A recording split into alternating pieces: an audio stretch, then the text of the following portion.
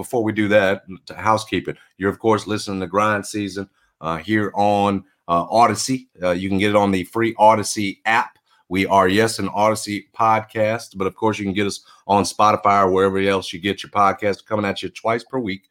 Hit that subscribe button. We appreciate you. And speaking of Phoenix, it's part of what will be, I counted it up, a 6-game in 10-day stretch for the Memphis Grizzlies. It's going to start Saturday with Indiana. Now, that's an Indiana team that have been playing well, but it looks like it's going to be without Halliburton for at least this game. And it looks like a couple of weeks. He was on crutches the other night, got hurt in that loss to the Knicks. So you catch a break there. You get Phoenix in the aforementioned MLK game on Monday. Then you've got Cleveland, the best defensive team in the NBA, at least right now, by a couple of tenths of a point ahead of the Grizzlies, at the Lakers, at Phoenix again, and at Sacramento. So, again, a stretch there where obviously it's much tougher than what you faced of late. Right. Mm-hmm. 6 games in 10 days, like we said.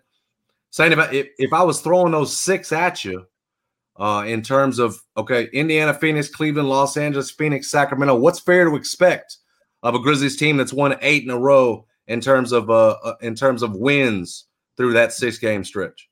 Just looking at the way the games are spaced out, they don't have a back-to-back until you go till the end, right? Phoenix, Sacramento, you get a back-to-back, which they've been good in, by the way. Right. 6 games. Let me see. I think we beat the Pacers on the road without Halliburton. I think you get the Suns at home to go 10-0. You owe Phoenix for what they came here. Yeah, I think you get that 10 straight. I mean, that 10-0. That Cleveland game is going to be a big test. If you beat that Cleveland team, it's time to start, it's just time to hit that gritty and start, talking a little mess. I'm with you. I'm looking forward to that one. Yeah. And how you match up against that defense. Yeah, man, just being real, I can see a 5-1, I can see a 5-1, 4-2 out of this stretch for sure, man. Yeah, I can see it. I can see it for sure. These guys are playing really good basketball right now. And, you got, like I said, you got the Pacers shorthanded.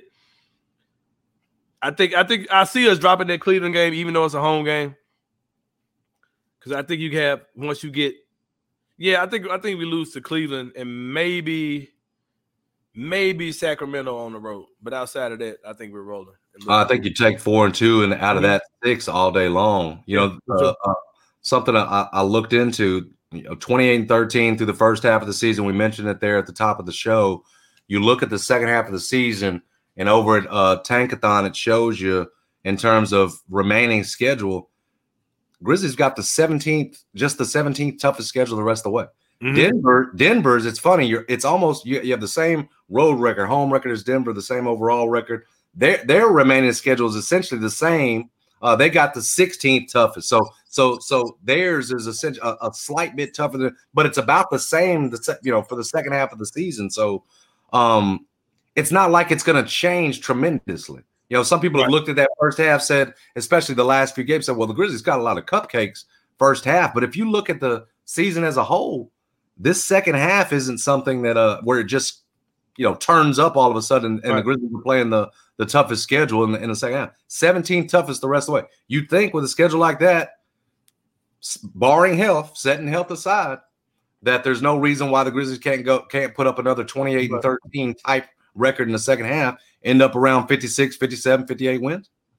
Yeah, I could definitely see them going crazy the second half of the season with Bane, Jaren, and Ja, all cooking at the same time. Plus the trade deadline is coming up. We don't know what additions we're going to make, any changes we're going to make. I'm sitting on some stuff, man. We ain't going to talk about it today, but y'all might want to tune in to the next one because I got some stuff I want to talk about. Just kind of shaking tea leaves because there was a podcast that came out where somebody mentioned something. I want to see what you think about that. We're going to wait till the next show, though. Okay. Get y'all a teaser. But that's coming. We're going to talk more into this trade deadline situation for sure. But, yeah, man, another thing I wanted to mention, too, with the Denver Nuggets. I'm not sure sit up and watch games all night guy. Once the Grizzlies go off, I usually go to bed.